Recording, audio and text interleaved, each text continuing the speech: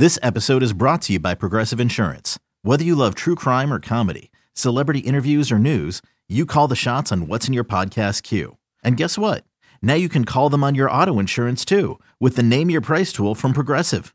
It works just the way it sounds. You tell Progressive how much you want to pay for car insurance, and they'll show you coverage options that fit your budget. Get your quote today at Progressive.com to join the over 28 million drivers who trust Progressive. Progressive Casualty Insurance Company and Affiliates. Price and coverage match limited by state law.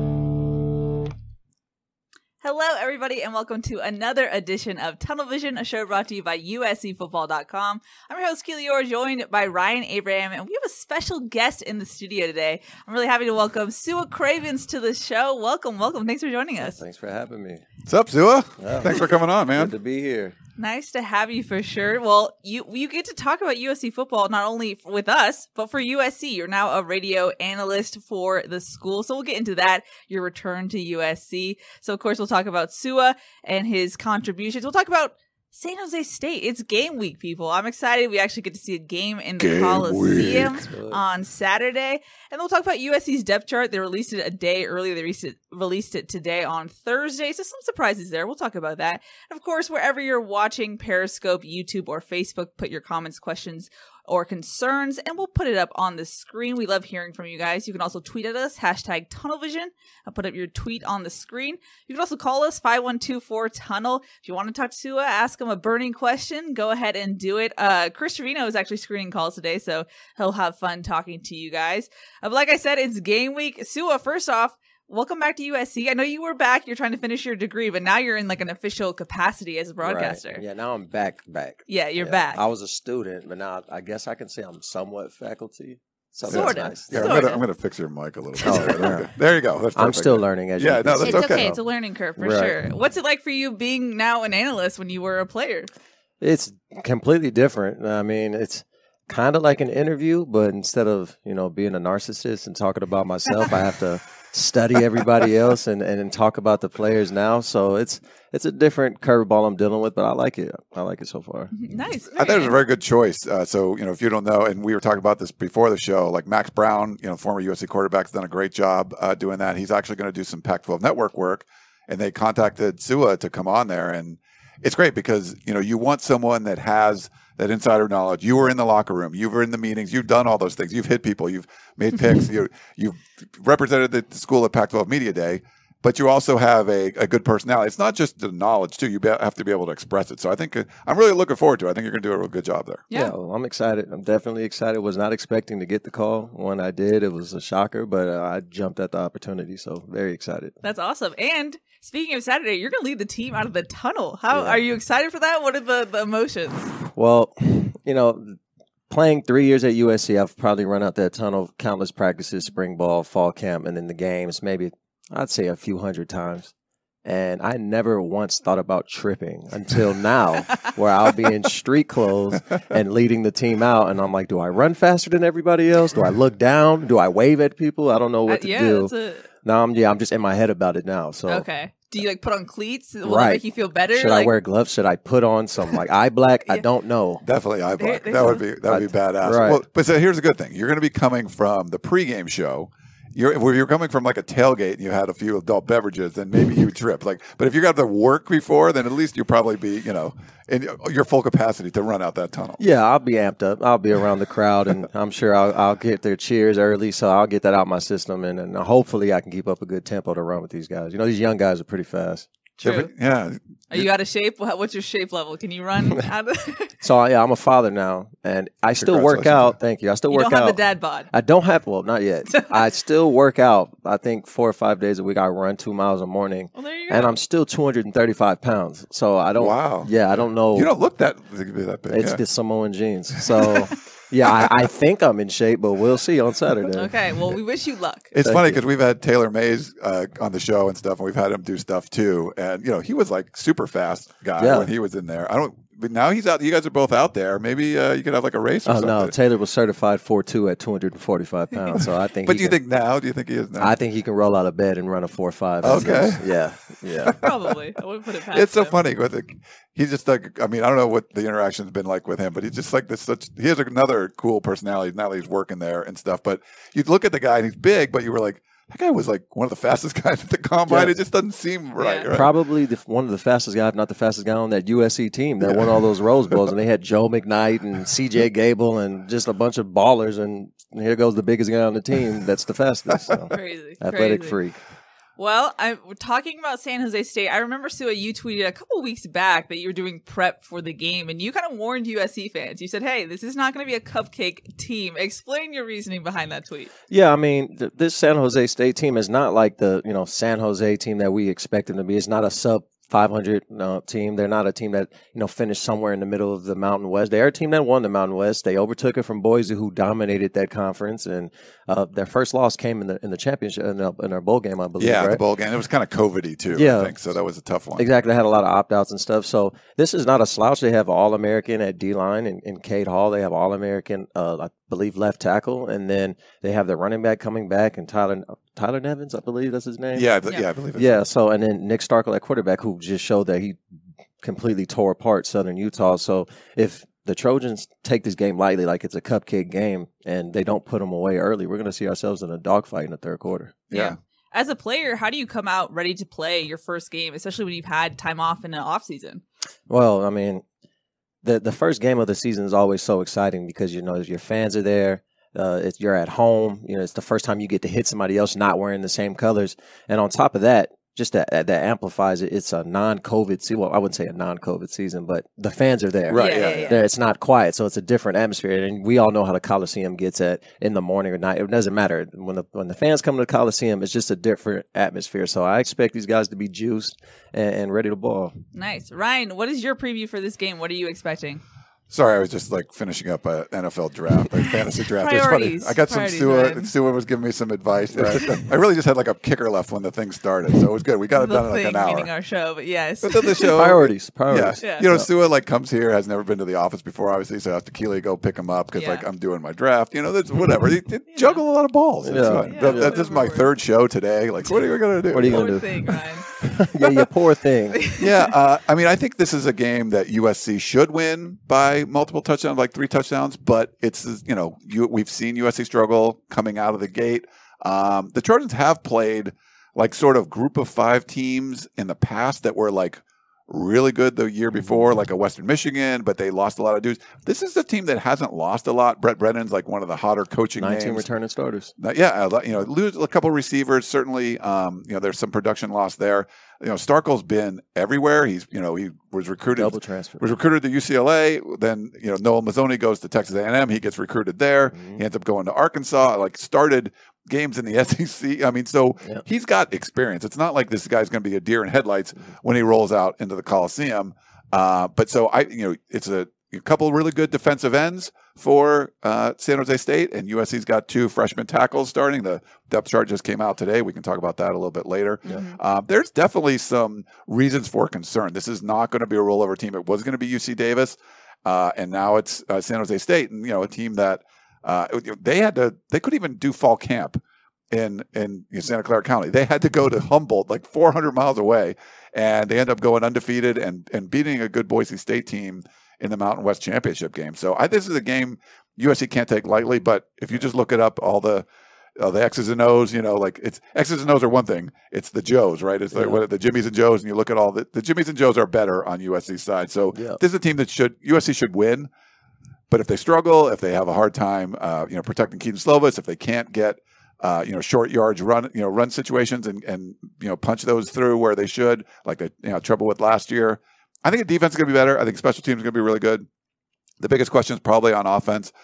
There's not a lot of returning production as far as like receivers go outside of Drake London. Like the only other guy on the team that's caught a pass in Cardinal and Gold is John Jackson. He's only caught one. But, Taj Washington's supposed to start. He's got a lot of experience at Memphis. Yep. So, yeah, I think USC should handle business. But if they don't, there's some good reasons why, because San Jose State's a pretty good team and probably means USC stubbed their toe a little bit. Yeah, but, I don't – not to be too critical, being a Trojan faithful, and I'm sure all the Trojan fans out there, we always expect our team to be competing for a Pac-12 championship and a playoff, no matter what the circumstances may be. That's just what comes with the territory of being, a Trojan.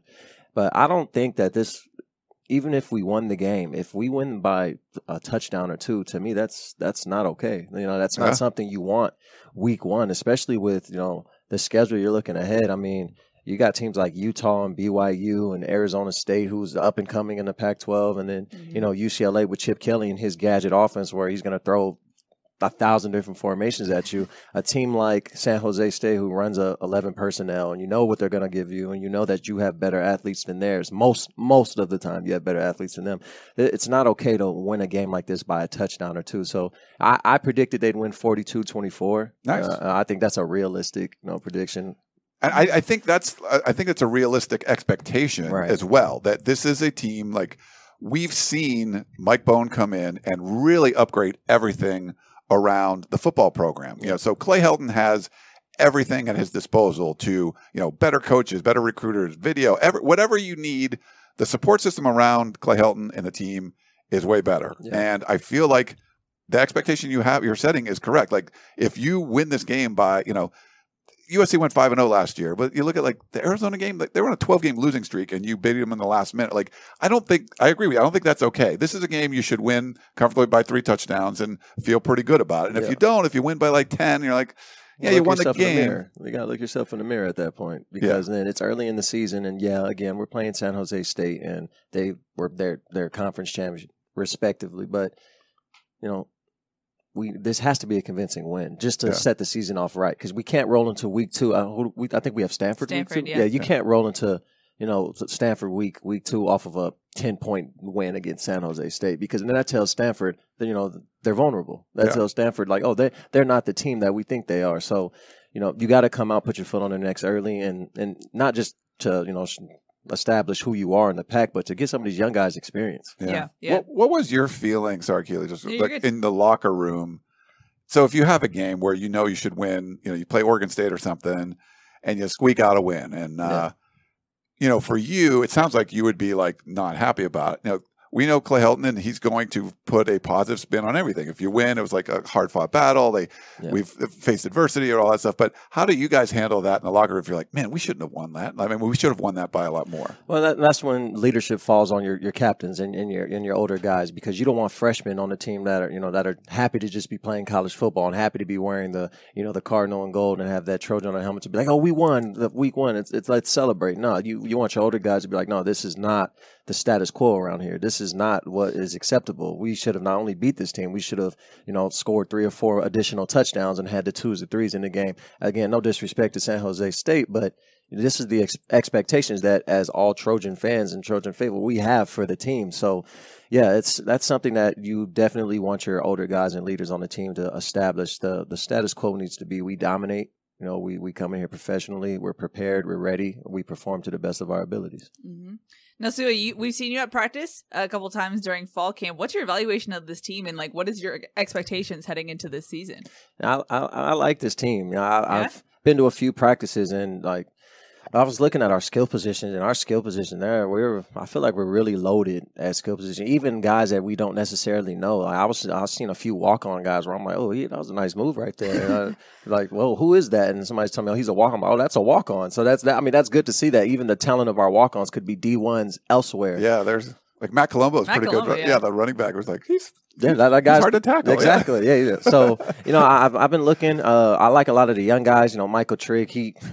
that man, he's a freaky. He's freaky. Yeah, I know. We all saw the one-handed catch and maybe 6 or 7 defenders miss and just wouldn't go down. Like I see him all the time, and I'm like, yeah, you're gonna be special if you stay focused. Like, and then obviously Corey Foreman, he's a freak. You see him in person, and he, just bigger than everybody else, and a Corona Centennial guy. So I guess a distant rival of my alumni high school. So he's these young guys. They show promise for the future. Yeah. Speaking of Corey Foreman, when you are a young guy coming in with all that expectation on you as a player, what's the perception like as a player to have all those expectations on you? Yeah, well, I mean, he kind of put a target on his back when he grabbed that 0 because he's going to be the first player ever in USC history to wear 0. I would have wore 0 if it was an option. To me, that's dope. So him wearing 0, that's already enough attention. But then being a 5-star and being as highly touted as he was, a recruit coming out of high school, and then being a California guy going to the home school, the whole state is behind you, and they have expectations of what you should be doing. So that's a lot to carry as a 17, 18-year-old kid to have on your shoulders, and then go out on that field and be able to perform to those and live up to those expectations. But I think he can handle it. I think he's poised to have a big year, and it doesn't hurt to have a guy like Drake Jackson on the other side taking a lot of attention away from you. Yeah, that definitely makes sense. Keely and I did a podcast earlier, and we were going through the depth chart, and we don't have to go through the whole thing, but we could talk about that later. But one of the things we noticed is you got Dante Williams coaching secondary, coaching the corners, Craig Nivar coaching the safeties. Both are just gregarious recruiters, different styles, but like really are great recruiters. And you look at the starters, and it's like all veterans, and then all like 4 and 5-star dudes like underneath. It's like a perfect, like, this is how you want to build your roster. I don't think other positions are built that way, but what is your assessment of the secondary? Because it just seems like there are talented guys. Right. Like the third string guys are like Prophet Brown or Sierra Wright. They're like, yeah, that guy could start for sure. Yeah, well, I mean, I saw Sierra Wright make a few plays at the one practice I went to, where he had a pick and he was making tackles, and he's only about 180 pounds soaking wet, and he's out there throwing his body into guys and not scared of contact, and that's encouraging to see with these young guys. And then obviously we have Isaiah, and we have IT and a bunch of other, and Chris Steele that are going to lead the defense. Yeah. I actually sat in on the DB meetings this week, and it was actually refreshing to see how smart these DBs are. And it wasn't just like, the starters are answering the questions and the freshmen are just soaking it in. Like, no, coach was calling on the freshmen. Freshmen knew the answer to the defense. They knew the audibles. They knew the formations, the things they like to do. Sat in with Dante, a great coach. Yeah. And he holds everybody to the same caliber of responsibility, to where, it's next man up. Somebody goes down, and you need to be as prepared as if you were starting. So the strong point of this defense might just be the DB core. Yeah. Yeah. I mean, with you got Greg Johnson, Chase Williams. It's like all veterans, but there's really good players right underneath them too. Bullock's pretty good too. Yeah. That young freshman, I like him. He has a nice little swag to him when he walks around. Yeah, he's the backup to Greg Johnson, I think, right? He's playing the nickel. On the depth chart right now. But one of the storylines we were watching in 2020, Su'a, was just the new defensive staff. They didn't really have a spring camp to install their scheme. It was a rush training camp to play in 2020. Now is the first time that they've had spring camp under their belt, fall camp. How much will that help this defense now that they've actually been able to have some time to really get comfortable with Todd Orlando's scheme? Yeah, preparation is key, and having a full year under your belt to not only learn the defense, but to get comfortable with it, because you can learn the defense, but if you haven't really gotten reps in it and live reps against an offense moving at fast pace, you don't really know how to play the defense. Because all defenders will say, I know my playbook, but it doesn't really play like that. Those X's and O's, once we're on the field, things change, and there's certain ways and certain shortcuts where you can get to a spot faster, or certain angles you can take to break down on a tackle a little bit better. So I'm expecting the defense. I mean, they performed well last year, but I expect them to carry that energy from last year and have a certain preparation that makes them almost next level. Yeah. And they should be able to compete to be one of those top defenses in the Pac-12. It's funny. We talked to Todd Orlando, I think it was in the spring, when he told us this. He's like, that when they came in, they didn't have any spring football. They were, working out with Zooms and all that stuff. Like, they weren't able to meet with the guys. And he said he just wasn't able to install the kind of culture that he wanted with this defense. But having, a full spring practice and like the summer workouts and player run practices, and then fall camp where you're actually getting ready for the games. It made sense to me. Sometimes coaches just talk and there's like coach speak, but what he said there made sense to me. Did it make sense to you? Yeah, that makes a lot of sense. I mean, it boils down to something as simple as swarming to the ball. If you get a team where you couldn't get them in the spring and you couldn't You could barely get them in the fall. Swarming to the ball is not going to be your culture because you didn't get to practice it. So in the games, when you have guys running off pure adrenaline, trying to swarm to the ball, but they're not necessarily in shape to do that every play, that's when injuries occur. That's when guys start taking plays off. You have mental lapses. Now you're giving up chunk plays and big plays and making mistakes you wouldn't make. But now you have a full year being able to establish that culture, and there's something as simple as running to the ball and group tackling. Now that just becomes second nature. So it's stuff as little as that can make or break a defense. Yeah. Mm-hmm. And you've seen this team tackle. I know physicality has been a question for the past couple of years, but it seems like Todd Orlando and his staff has made this team more physical, trying to tackle better. Have you seen that at practice? Well, if there's a lack of physicality, I can just rely on Kavai Mauga to erase all of that doubt, because there's a few games last year where I was like, oh, he's just getting kicked out for targeting right there, because he just destroyed some running backs, and he gets off blocks so well. And once he gets going downhill, I'm putting my money on him over any running back that has the ball. So again, these older guys, it's up to them to set the tempo, and physicality should not be a problem, especially with linebackers like him. Mm-hmm. All right, we actually have a live caller on the line, so I'm going to go to him in a second. Give me a second. Hold on. Hurry up, Keely. I'm just kidding. It's nice to meet you, by the way, Keely. Oh my goodness. I believe Jagger is on the line. Hello, you're live on Tunnel Vision. Hey, guys. Thanks for taking my call. I just had kind of two questions.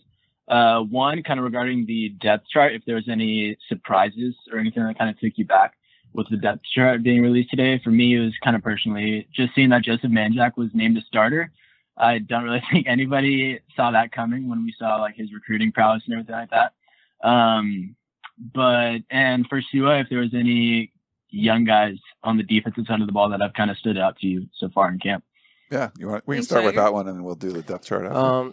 Yeah, I mean, I think I said it before. Kalen Bullock, man, he's a guy that just has this certain type of swag to him where, he's kind of a quiet guy like Leon McQuay. Oh, remember, yeah. Kind of quiet like Leon McQuay, but just a freakish athlete. But then he gets the interception in the Rose Bowl. Yeah, exactly. And then he just makes the play that saves the season and makes it one of the best Rose Bowls to ever happen. So I think he has the potential to be one of those great safeties, another great safety that comes in, and USC just reloads him year in and year out. But I think he has the potential to be great. And he might not be starting currently, and he might not, be getting as much playing time as some other guys, but this is a guy I think you should keep your eye on and just check his progression, because he's very mature. He has high level of awareness to be a freshman that just was playing high school ball a year ago. So, yeah, I'm looking forward to seeing how he grows. Yeah, for sure. And then surprises on the depth chart.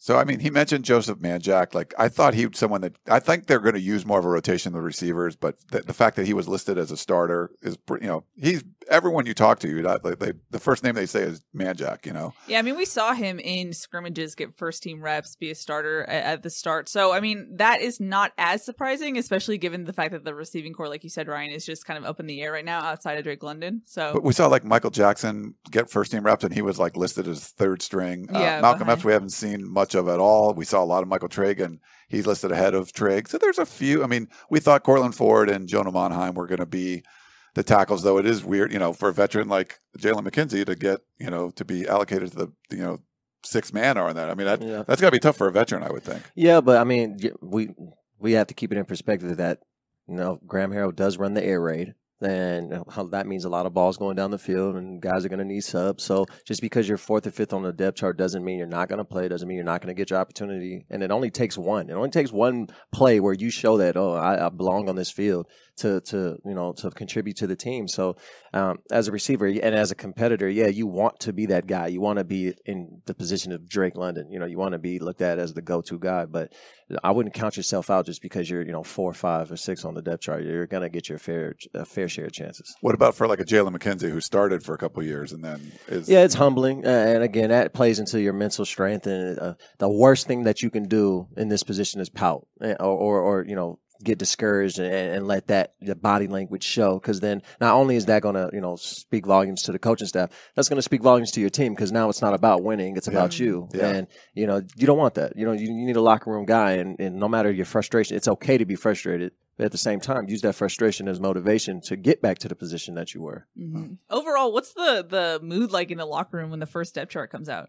Man, I was on the bus. So my freshman year, before we went to Hawaii and flew to Hawaii, I was on the bus, and Kiffin did things differently, and he Yes. released he released the starters like a day or two before we were going to fly to Hawaii, and I was on the bus, so I didn't even know if I was playing. Like, I was like, Clancy was a hard-nosed coach at that point, so I'm like, I might get redshirted for all I know. I was with the ones last week, and he put me with the threes this week, so I'm not sure. And I just got a text like, "Oh, you're starting." So, you know, it's fun to see, but at the end of the day, like it's week one, and it's more of like a testing starting depth chart, if you will, because you know there's going to be guys that show that they're not necessarily ready to play or even really know their playbook that get named starters, and so there might be a completely different group that starts next week. So again, it's fun to see you opening and starting the opening, but it's nothing that you can rest your hat on. Yeah, so when coaches say like it's not written in stone, that's not just coach speak. That's actually real. No, that's true. I'm again, Clancy Pendergrass. I had a bad game against Arizona State my freshman year. I had 2 picks at this point, true freshman. I'm like, oh yeah, I'm that guy. And he came in meetings, was like, if you ever put this on film again, I will redshirt you. Wow. And I'm like a 5-star thinking like, you can't talk to me that, that I was in for a rude awakening. Yeah, it's definitely never set in stone. What'd you do? What'd you put on film that got him so upset?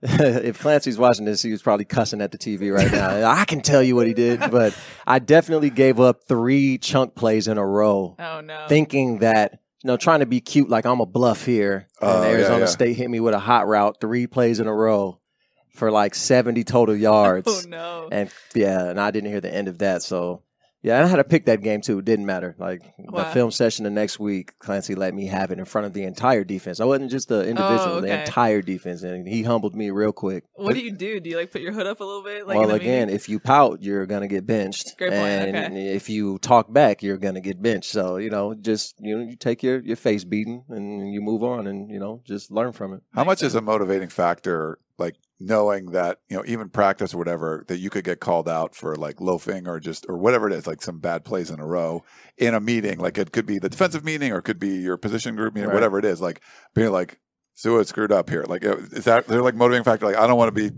called out in front of my peers there. I mean, it all depends on the guy. Like, there's some guys where you can't really go too hard on, or they'll shut down on you, and you don't want that, because if this guy's like your best DB, like obviously you want to keep him and hold him accountable, but you don't want him to quit on you mentally. So there's guys that you have to know their personalities, and Clancy knew I was one of those guys where you can, get and dig out a little bit, and it's going to motivate me to be better.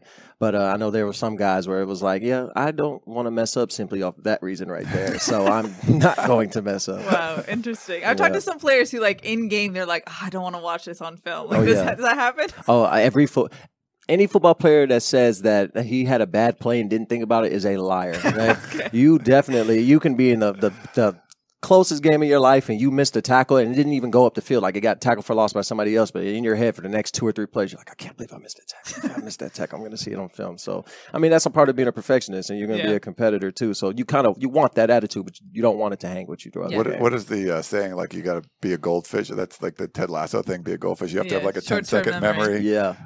Especially as a DB, right? Like you can't dwell on it because you can get beat over the top the very next play. That's one thing I can say Justin Wilcox engraved in my head, because I remember I always wanted to be perfect. I never wanted to be like, see, you're the reason that this first down happened, or you gave up this play. I always wanted to be perfect. And when we played UCLA my junior year, Duarte caught a touchdown on me. It was my first ever touchdown I had given up in my career in coverage.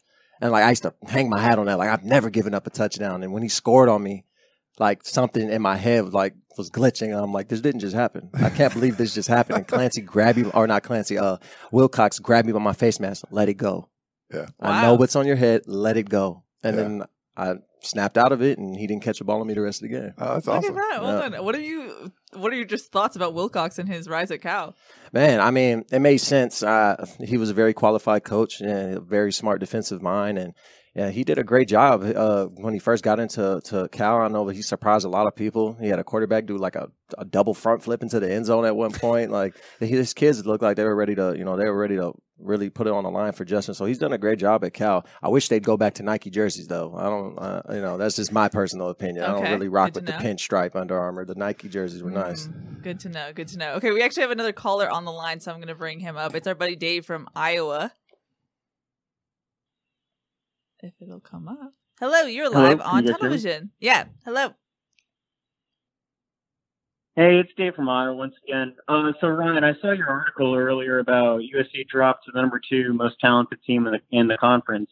So my question is, with this team, I mean, it truly seems like it's kind of like it kind of seems like this season is kind of like win or bust for Clay Helton. No offense.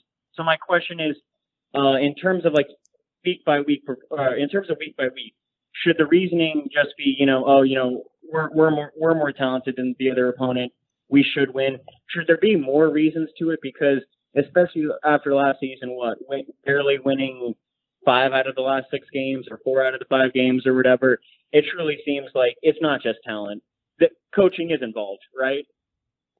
Sure, Dave. Yeah, I mean, coaching's always involved. And so what he was referring to is 24/7 Sports every August comes out with their talent composite. So basically they take like all the recruiting rankings, but they look at your roster. It's not just like, hey, your class of 2019 was awesome. Well, if half the guys left, Right. they're not on your team anymore. Right. So they look at your whole roster, and then they kind of give you a recruiting ranking for whatever's left on the roster. You have this many 5 stars, this many what. Now people develop and they, whatever, but it's based on the high school rankings, and they started in 2015. Britton Covey's first year. We were just talking about that. And USC was number 1 in the Pac-12 the whole time. They were actually number 2 in the country behind Alabama to start. And then it was like number 4, and now it's dropped down to 10. But this was the first year Oregon actually passed USC. The interesting thing, Dave, though, is if you look at USC's schedule, USC still has the highest talent composite ranking of any team on the schedule because they don't play Oregon. And even Notre Dame is listed below USC. So USC should still have a talent advantage. USC normally has a talent advantage, and it doesn't. But there's other factors in play, obviously. Yeah, no, I mean, talent never is just the answer. I mean, look at that 2012 year where USC was the number 1 team in the nation, and they had every weapon that they could possibly have on offense and defense, and they end the year 7-6. Yeah. So talent obviously helps, and it fills holes and gaps in your defense and offense that, if you don't have those guys, it's going to be a major problem. Whereas if you have a few 5-star guys on both sides of the ball, you can kind of hide those issues. But in the end, it comes down to preparation, coaching, and execution. And the coaches can only do so much to prepare the players to get ready to play. At the end of the day, the players have to go out there and execute. And, it doesn't always happen even when you have the talent. Yeah. Yep. Well, thanks, Dave, for the call. We appreciate it. I'm actually going to jump into questions and start off with a couple that are directed towards Su'a. Coley asked, what was the best away game atmosphere that you remember? Ooh. I would say Notre Dame my freshman year. Okay, he's a Notre Dame fan that watches the show, so he probably just he's jumping through. Never mind. Never mind. Check. No, that was Notre Dame. When they had the grass, I think they were still mowing it at that time, and they had the grass, and the stadium was packed, and it was a night game, and it was cold, and we stayed in Michigan City. I don't even know where that is on the map, but we stayed there the night. So it was like a nostalgic feeling because these were the games I would play on NCAA growing up, like Notre Dame. Oh, this is a crazy rivalry. So I definitely had a deer in the headlights moment coming out the tunnel against Notre Dame. And the fans were actually throwing stuff on us in the tunnel when we came out, which was cool to me because I'm like, yeah, this is what you live for. So Nice. Very nice. And people always ask, how much can you hear fans when you're playing? Or is it just does it drone out for you? Well, at Notre Dame Stadium, our sideline and our bench is literally right there, they're right behind us. So they could tell the same plays we were going over. And so you can definitely hear the fans, especially when on away games, and especially if you're losing. Mm-hmm. Walker Lamer wanted to know, Su'a, from a player's perspective, how does the USC fan base and media calls for Clay Helton to be fired affect the players? I mean, that's stuff that you ignore. I dealt with that my freshman year with, Kiffin and Sark, and you hear the roars and the chants of the crowd, and it doesn't help at all, to be honest. You have a team focused on winning games and trying to, put the best product they can out there and put their best foot forward. And, as a fan base, you should want to motivate your team to, perform to their absolute best, understanding that you can be upset and disappointed with the results that you're getting, but, you never want to, put down a team. So when you're chanting those things or, saying those things about the team's head coach, this is our leader at the end of the day, and live like it or not, we're going to have to live and die by him. And that's just how the cards fall. So we can understand the frustrations, but at the end of the day, we want to keep things positive. We want to, make sure these kids know that the fans have their back, because we do it for the fans, and we do it to hear them scream and roar and cheer for us. So, it's something you just have to ignore as a player. Makes sense. And Ryan, I believe you want me to put up, is it a question? Yes, it is. It's from Mark, who says, Keely and Ryan, what's your overall assessment of the level of physicality at camp this year compared to previous fall camps you've covered? And Su'a, how does it compare to camps that you took part in? Yeah, if you want, you can start if you No, want. you got it. No, I mean, I think there was probably, I would say the spring practices, there was more just like full out physical, like they would start it with those Trojan drills, the Oklahoma drill kind of things and stuff.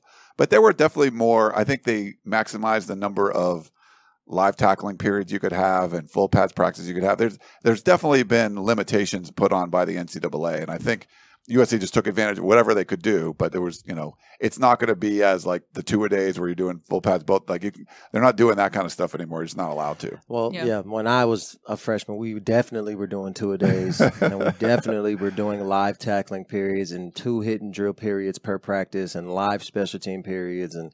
Live special teams. Wow. Yeah, live special team period. So, and when you got a guy like Soma Vanuku running down trying to tear some, exactly. He's 285 pounds running full speed. So those were things that kind of toughened us up. And I think that's why we beat teams like Stanford and we're able to compete with the bigger teams with like Utah and things like that. But it's a completely different world now. I mean, with the, NCAA regulations and, the things you can and can't do, it's not as much work. And the game has become a lot more mental for these players. But you kind of do miss those times where you could strap it up and, bang it out with the first team offense and first team defense just to see the level of physicality you're at. Yeah. We got a couple questions about this. And Su'a, you were a former team captain, so your insight will be interesting. People want to know what your thoughts are about Keaton Slovis not being named a team captain. How much does that matter in the grand scheme of things if your quarterback's not named that?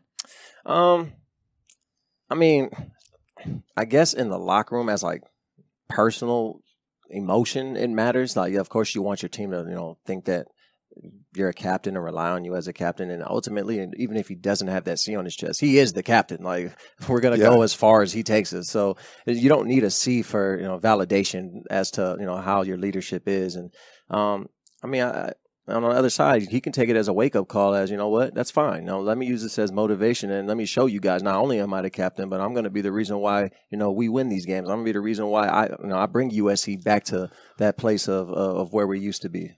How does that voting stuff work? And could it be something like, LeBron James is the best player in the NBA, but he doesn't get the MVP. It goes to like Steve Nash or something. Because you just know that the quarterback's the captain and like maybe you don't get as many votes because you're like, yeah, he's the captain. But, well, like, it can be a guy that's just, he doesn't even play and, he's a locker room guy and everybody loves him. So everybody votes for him. He not going to get a C on his chest. Like there's going to be some correction going on when it comes to who's the captain. But, the voting is mostly the players.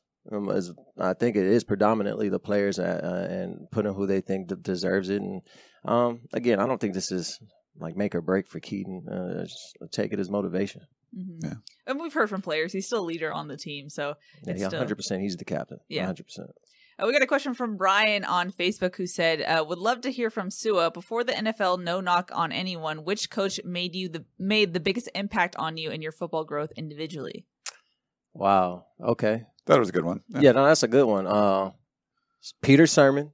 Okay. He definitely taught me how to use my hands, taught me how to play with technique. He slowed the game down so much for me to be able to get guys that were 100 pounds heavier than me. Because at one point, I was basically playing on the D-line and going against left tackles. And he taught me hand placement that allowed me to make a lot of plays. So thanks to him, I was able to play inside linebacker in the NFL.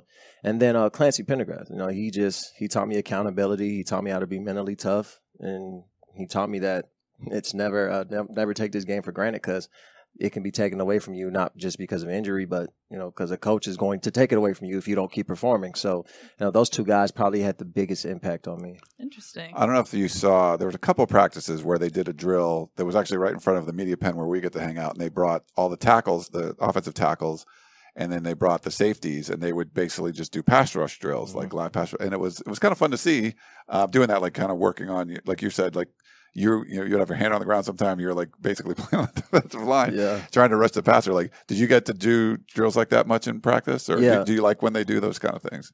Excuse me. Yeah, no, that it doesn't hurt to work on all facets of your game. And as a safety, you're not going to get too many rushes off the edge where you're one-on-one with the tackle. You might get the running back that steps up and a 5-0 protection. But excuse me. Yeah, you want to work on those things, and it definitely helps. And when you get to the league, if you're blessed enough to get drafted and have an opportunity to play in the NFL, they're going to see all the things that you can do. And the more things that you can do, the higher your stock is. So as a young guy or as a player on the team, I wouldn't be turning down any type of extra work just to make my value go up as a player. You mentioned dealing with tackles. You showed a lot of versatility as a Trojan. What was that like for you to kind of have a hybrid role the later you were in your career? For the team, it worked out great. For the team, because I'm a diehard Trojan, so I just wanted to win. So if that meant I had to play safety this down, corner the next, outside linebacker for this one, D-line, I was going to do it, and I was going to, try to take on as much as I could that could help the team. But selfishly, I kind of wish I didn't do that stuff because I didn't have a position that was really defined for me, and that kind of ended up being a problem as my career progressed, because got to the point where it's like, oh, well, he's too big to play safety and he's too small to play linebacker. And, we don't know what he's really great at. And we know he makes a lot of plays, but, can we put him in that position and without putting somebody else out of position? So, selfishly, I wish I could have just stayed at safety or just completely moved to inside linebacker and just been defined as one position and learned how to master that. But it did help with my draft stock with being able to play so many positions. But when it came down to a team's personal needs, it was hard for them to define exactly what I was. Interesting. Yeah. That's rough. And mentioning another tweet that you tweeted about Jackson Dart, and we got a lot of questions about your thoughts on Big Jackson baller. Dart. Yeah. Share with us what you've seen and your thoughts on him. That boy Jackson, man, I had a good long conversation with him in the locker room this week. And he's just, he's a guy that carries himself with that swag, kind of like what Cody Kessler had. Now, Cody had a cowboy swag, though.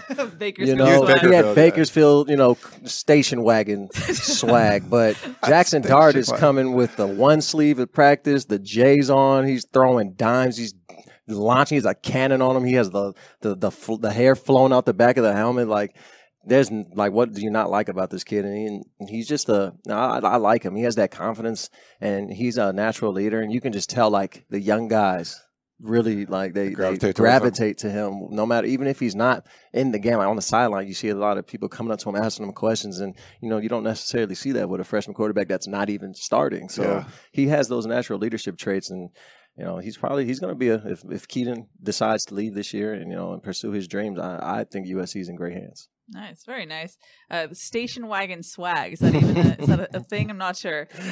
Tony wanted to know, who's your favorite Trojan ever, Su'a? I think we can all guess it.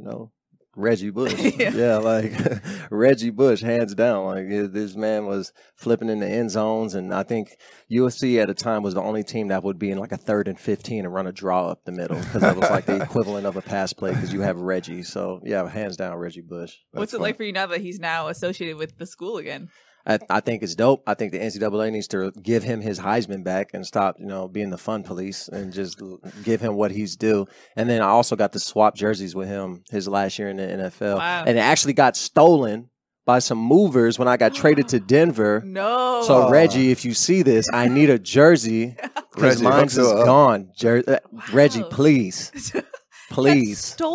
Got stolen? My last bowl game jersey against Wisconsin got stolen. Oh, no. Reggie Bush jersey got stolen. My Ezekiel Elliott rookie year, almost 2,000-yard rusher jersey got stolen. Oh, man. You guys are freaking. So you swapped with Ezekiel at one time? Or? Yeah, after the first time we played. Yeah, nice. We swapped and all that. But all that's gone now. So you movers, I wish I knew your company because I would drag you guys. But yeah, Reggie, please let me get a jersey, man. You heard Su'a. Andrew on YouTube wanted to know, what's our total win prediction for USC this season? How many games we have this year? 10? 12? Yeah.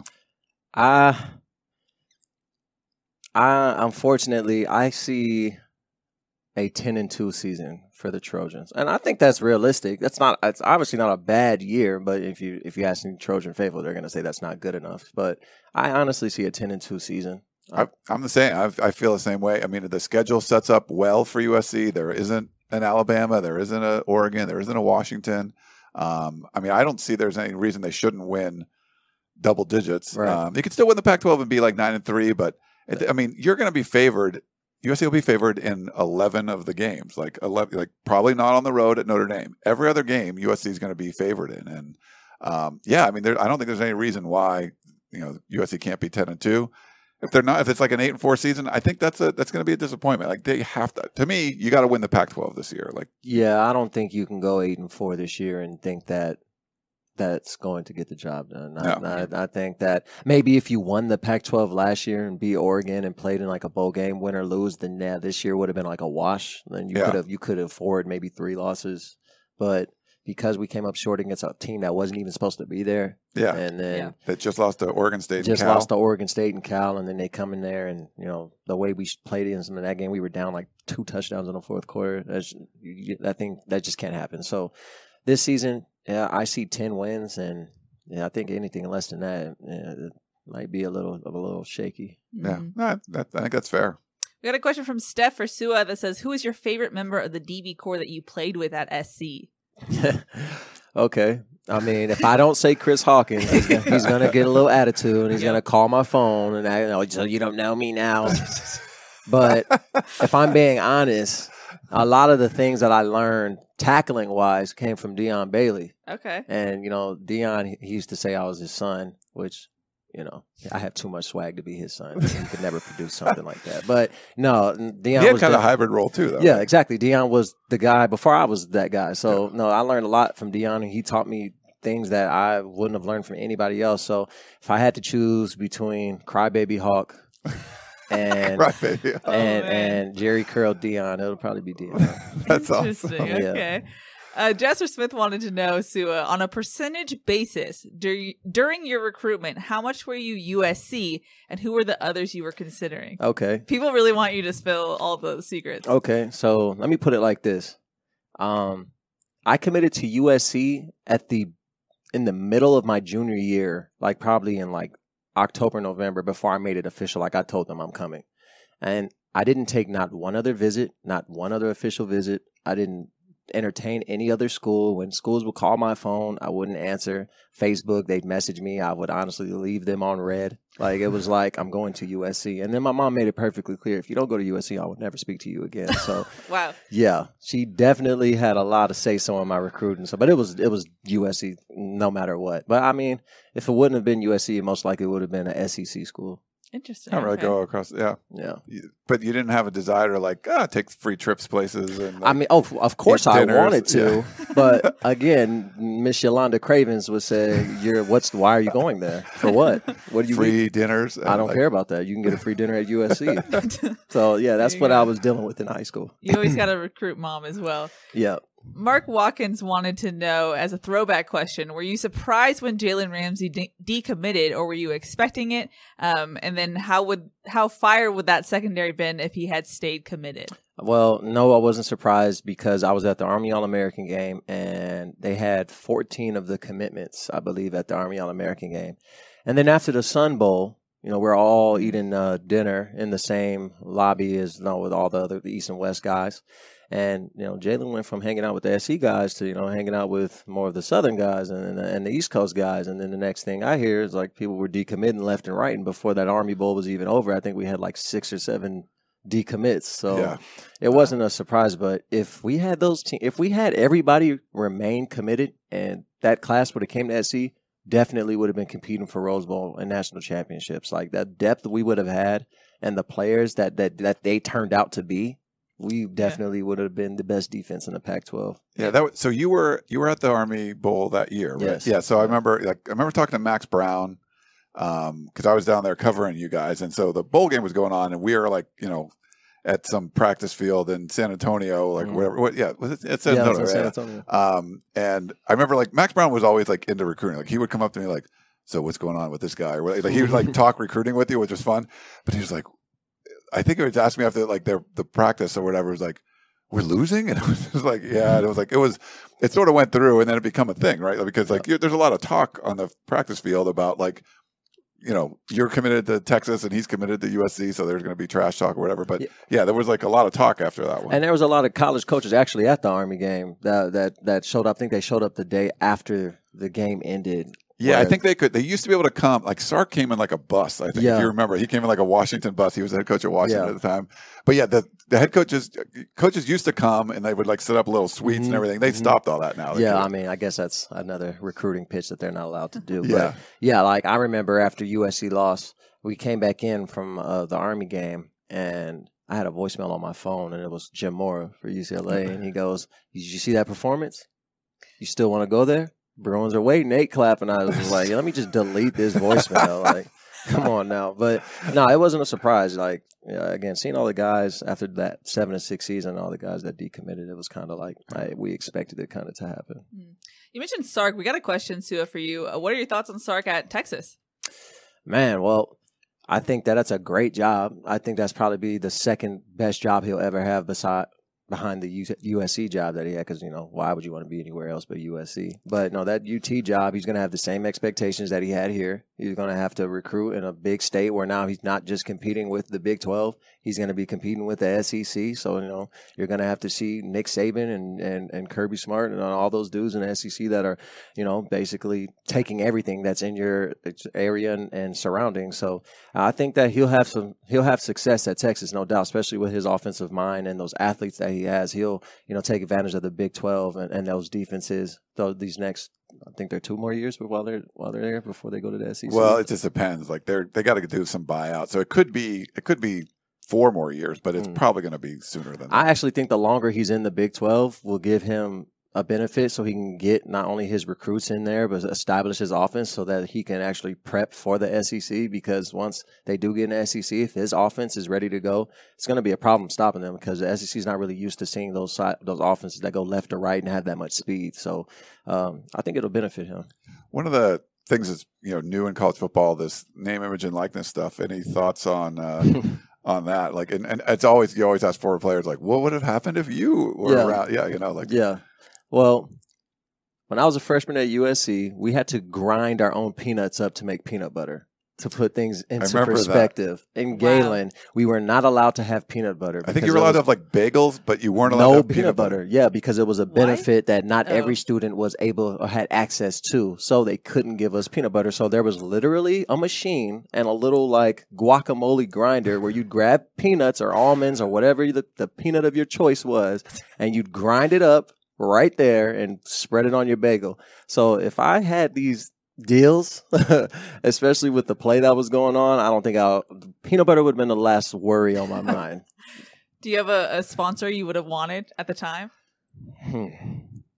That Panda Express hit different on campus. Oh, yeah. So I might have had to I just had that the other day. I might have had to do like an orange chicken combo deal or something where they I don't know, if they put like a 21 on the orange chicken or something. I definitely would have taken full advantage of the food deals. Like, that would have been my priority right there. I like it. That's very a good one. College student-minded. Ryan, Blaze wanted to know from you, what are your thoughts on the updated fan experience given that COVID is happening right now?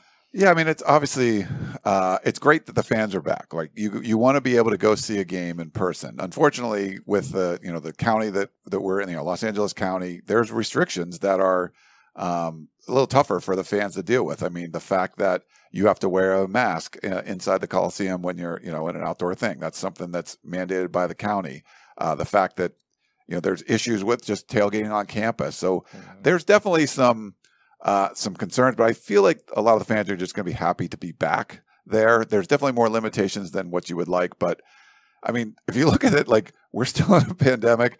It's just, I don't know if we're just all tired of it or whatever, but like it's almost like the same as it was last year, but there's a lot less restrictions and stuff going on. I mean, it's great that people are vaccinated, and I think that's going to help a lot, but there's still, issues out there. So hopefully it's a good fan experience, but I know it's not going to be exactly what, people want. Well, I mean, let's just be grateful that we're out there. Let's just be grateful we can not be trapped in a house and actually be social and go to a sporting event. Because at one point you couldn't. This wasn't even a possibility. Yep. So I mean, you take it as much as we can get. So if you got to be in the Coliseum with a mask on, just wear your mask. And you can come to the game and enjoy it. It's going to be a little hot. I understand you can up and down a few times, but just wear your mask. Yeah, think back to like you were watching Tiger King on Netflix. And maybe Cornhole on ESPN3 or whatever. So this is a step up for sure. This is definitely an upgrade from Cornhole on ESPN2 at midnight. So come on, like we'll be okay. We will be okay. Okay, for sure. We had a question from Mayor of Compton for all of us, and Su'a, who said, "Who do you guys think is going to be starting at inside linebackers this Saturday?" So depth chart wise, they had Kanai Mauga basically like at the middle spot, and then an Eure with Raylan Goforth and Raymond Scott. So I feel like it's going to be like a 3-person rotation a little bit. Yeah, and USC, they also they have dime packages too. So you'll probably see safeties that play that same inside linebacker position when they go 11 personnel and just passing situations. So, don't get too caught up on the depth chart of who's at inside linebacker, because there might be a week where, like Stanford, the next week they're going to run the ball if that's still their mantra. They're going to run the ball 30, 40 times, so you're going to need run stoppers in the game. And then there'll be a week where we play Arizona and they're passing the ball every down. So then you need a dime linebacker and a more athletic inside linebacker. So it's all fit to how you need. Yeah, and if you watch, Shotgun does a great job breaking them down by, each play tells you which formation's out there. And we've seen Todd Orlando just use different fronts and different, there's different rotations of players. So, I think you're going to see a lot of those guys that are on the 2 deep, not just the frontline starters that were listed. Yeah. Yeah. Don't get too caught up on the first week depth chart. We got a question from Brian on Facebook who said, which wide receiver or tight end was ridiculously good to you in the NFL? So does good to you mean like you covered them well, or like, I would think. George Kittle, Jordan Reed, Travis Kelce. That's studs. That makes sense. Yes. Yeah. But they all bring different things. Like Kittle, he's huge. He's very physical, but he runs like a 4.4. I don't think people understand how fast that man is. Like he's going to talk trash to you the entire game. Like he's definitely a guy where he's just like, man, he's hard to cover. And it's not like an assignment you're raising your hand like, oh, I want that matchup. Like, it's going to be a long day covering him. Jordan Reed's going to make you look silly. Like the routes and his footwork when he's healthy, like he's easily top 3 tight end in the NFL when he's healthy, and he's running these routes. Like he made D-Jack's routes look like I'd rather guard D-Jack instead of Jordan Reed, because Jordan was he had that quick twitch and would just make you look foolish. And then Travis Kelce, like he's a brother. He's a brother. Like he's that. He has that swag, and like he looks like he's running in slow motion, but you can't touch him. Like he makes you miss, and he jumps out the building and puts his back to you. And he's also 6'5", 250 pounds, and it's like how am I supposed to stop this? And then you have Mahomes who can just throw the ball 90 yards behind his head. So it's like I can't give up on the play. So if you give him an inch, he might take it to the house. So yeah, those are the 3 guys where I was like, yeah, this is going to be a tough one this week. Yeah, he said like the tight end all-time record last year for like yard, like he had like 1,400 yards or something silly like that. Yeah, he was just ridiculous. This is kind of piggybacking off of it, and let me know if it's just the same answer. But Andrew wanted to know who's the best player you ever played with or played against? The best player I ever played with or played against. I got to see up close and personal the Odell Beckham and Josh Norman rivalry when it was still pretty fresh, and I saw Odell do some things where I was like, I didn't know that was humanly possible. And Odell's a lot smaller in person. Like he doesn't look as big when you're on the field with him, but he's definitely moving and he's explosive and electric. So I'd probably say, like from my own personal experience and in-game experience, like that guy, he had it. He was very special to play against. Interesting. This is a random question, but what was it like going up against Christian McCaffrey in 2015? Man, so Christian, man. That was the Pac-12 championship game, right? Championship. We played them twice. Yeah, and Stanford. Stanford just game planned the heck out of us because, the first half, not toot my own horn, but the first half they were trying to, I think they were trying to run at me and try to say, well, we're not going to run away from you. And I think they learned pretty quick, you're not going to be able to run to this side. And me and Christian had a few one-on-ones where I got the better of them. Wow. And they were like, okay. All right, well, we'll just attack these young guys. And then he ended up getting 300 total yards in the game off 20-something carries. And I got a good hit on him late in the game the first time we played him. But Christian McCaffrey, man, he's just a matchup nightmare. It's like, all right, we can't handle the ball up the middle. All right, let's run a sweep with him. Let's run stretch. He's going to outrun everybody. Oh, you guys want to put 8 in the box? All right, we're going to spread you out with our tight ends like Austin Hooper. Then we're going to leak him out the backfield and get a one-on-one with your slower linebacker, and good luck covering him. So he was just a matchup nightmare. And unless you have 4 or 5 guys that are great at what they do, you're not going to stop them. And Stanford, they took advantage of that. We were in the press box at Levi Stadium, and the way it was set up is the wall. We were up against the wall over here,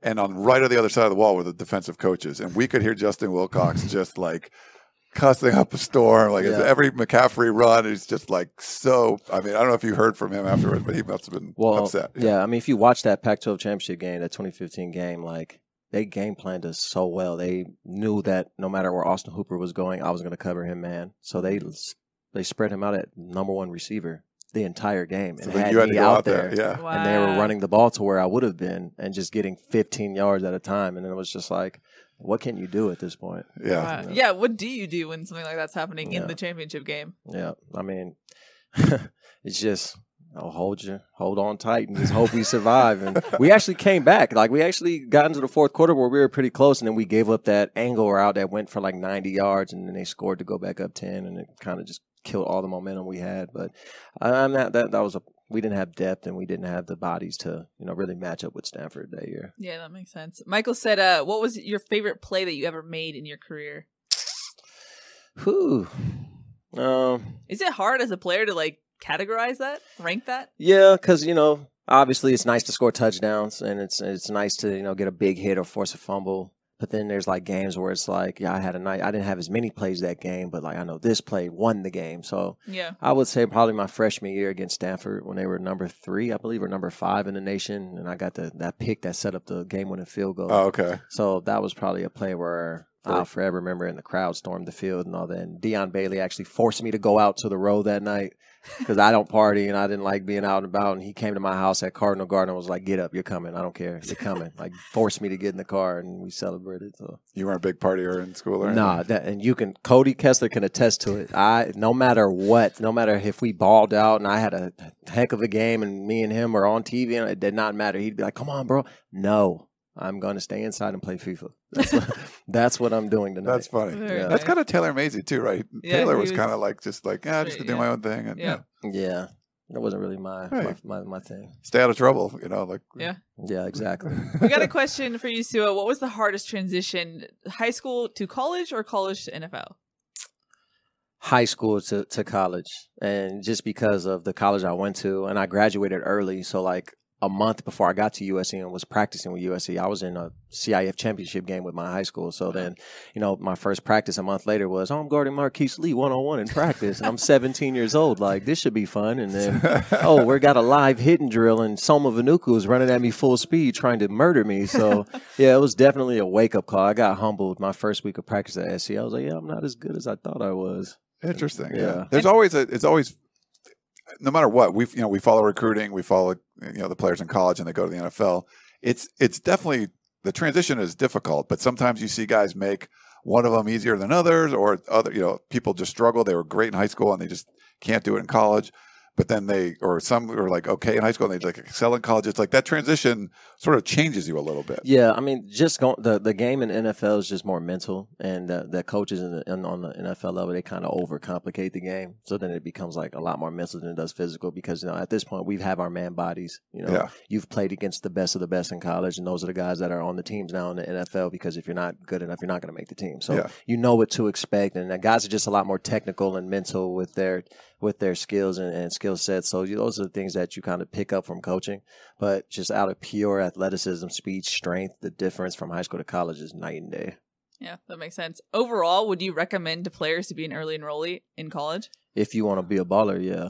If you want to start as a true freshman and not just start and like, I was out there, like you want to make plays and, be a household name, I suggest that you come early and get the cobwebs out and get that spring training under your belt so that you can go into fall actually competing for a starting job and not just to be a body, but to be a playmaker. Yeah. Does it also help with just adjusting to college classes and life without a game on Saturday? Well, yeah. I mean, spring is a lot harder than fall. Really? So you're going to come into spring, and that's as hard as it's going to get because there is no game on the weekends. You just have another practice, and you have another hidden drill, and you have more conditioning, and then on top of that, you have papers due with no reward of a game on Saturday. So it kind of teaches you to mature because now you have to wake up for 5 a.m.s and be ready for workouts and then go to a whole day of class and then come back for meetings. So it teaches you and preps you to get ready for what's to come in the fall, but then fall's easy because you don't have to wake up at 5 a.m. to work out, and you're kind of prepping for a game and things slow down. So, yeah, coming in, graduating early and being an early enrollee is like giant advantage. Evan on YouTube wanted to know, he's mentioned when you were talking about your favorite plays, he said, what about the interception on the first series ever against Hawaii in 2013? I mean, that would have been my favorite play if the dang announcer didn't say my name wrong. Like, I was so hyped to like look at it on YouTube and see like, oh, I wonder what it's looking like. I know my family's going crazy. And then the guy goes, Su'a Cravens. And I'm like, dog, that's not my name. Like, Su'a, where's the Y coming from? So, yeah, that kind of put a little salt on that play. That's sad. Ryan, I didn't get the question that you had up from YouTube. Do you remember what it was? Oh, yeah. It's, yeah. So, you didn't put it up there? I did, but he wanted to know what was the most upside of the players you've seen at USC. Is there someone that you just look at and has like a lot of upside? I'm sorry, I forget who it was, but yeah, I mean, besides Michael Trigg, I'd say Corey Foreman. I mean, I know that's the obvious choice, but you know, he's just so physically ready to play that you don't really see it. Like a 17-year-old kid shouldn't really look like that. Yeah. Like that's it's not normal to look like that. And like the way he carries himself, like he's still a young pup though. Like when he speaks and the way he carries himself and walks around and talks to people, you can tell like, oh, he's still a kid, but he's walking around with a man's body. So when he comes into his own and puts technique in with that physical ability, he's going to be a problem. Nice. Well, a lot of upside there for sure. Yeah. We've reached the top of the hour. Any final thoughts, gentlemen, before we wrap this show up? Well, first of all, this has been awesome. I appreciate you. This is fun. I hope you had a good time. This and I was fun. like, it was great to, I mean, when you were getting involved again, I was like, that's so cool. I'm glad Sua''s going to be, Su'a is going to be involved again. Sua''s going to be involved in USC football again. And congratulations on going back and getting your degree and stuff. But it was really cool that you were going to come back. And then thanks for doing this. We could have done it Zoom. Like, it's great to have you here in person. I'd much rather be here. And so many people were just like commenting about, you know, loving to watch you play and everything. So that's been cool. But so thank you for doing this. No, thanks for having me. I'm glad to be back. And, you know, when I graduate, I'll be a real Trojan. You know, You're a real Trojan. You're a Trojan. Nah, I got to graduate. That's the promise I made my mom. So until then, you know, I'm not really a part of that alumni network. But once I get it, maybe I got a little pull. You know what I'm saying? How much do you have left? Or I finished this Christmas. Oh, this Christmas. Okay. You're close. Is that hard? Like you take some, few years off from doing school stuff? It's actually a lot easier because I don't have a playbook and like 5 hours of physical activities I need to dedicate myself to. So like when I get homework and readings, I have free time to actually do the homework and readings. Yeah. But you are a dad now too, so you got that. You got to juggle that. That's funny you said that because my daughter completely ripped a page out of my textbook in the middle of me studying the other night, and then my teacher called on me, and I didn't know the answer, so I was like, "Oh, so it was like you dog ate it, but it was your daughter." Yeah, daughter ripped I don't think she's believing that story. Oh, so too bad. Also, you told your mom's story. Everyone was thanking your mom in the comments that she was the one who got you to come to USC. Yeah, think about that. I was actually going to go to Florida when Urban Meyer was there. Like when I was a freshman, I was a big Gator fan. Not that I wasn't an SC fan, but like Pete Carroll had just left, and that kind of hurt my heart seeing him leave and stuff like that. So like I didn't know what was going on with USC. So I wanted to go to Florida, and I actually was thinking about playing running back for Urban Meyer. And then when he left, when he left Florida, like my sophomore year, that's when I was like, all right, USC. There you go. Yeah. Very nice. Alrighty, well, that's going to wrap up this show. Once again, Su'a, thank you so much for coming on. You're a joy to have on. Game on Saturday. So excited to see some football. We'll be back on Sunday with our reactions. So make sure you stay tuned for that. 7 p.m. on Sunday, wherever you're watching right now. But that's going to wrap it up for today's show. That's Su'a. That's Ryan. I'm Keely. We'll see y'all next time. Bye. Now streaming on Paramount Plus. You ready, Bob? Well, all right. Audiences are raving. Bob Marley is electrifying. It's the feel-good movie of the year. You dig? Bob Marley, One Love. Rated PG-13. Now streaming on Paramount Plus.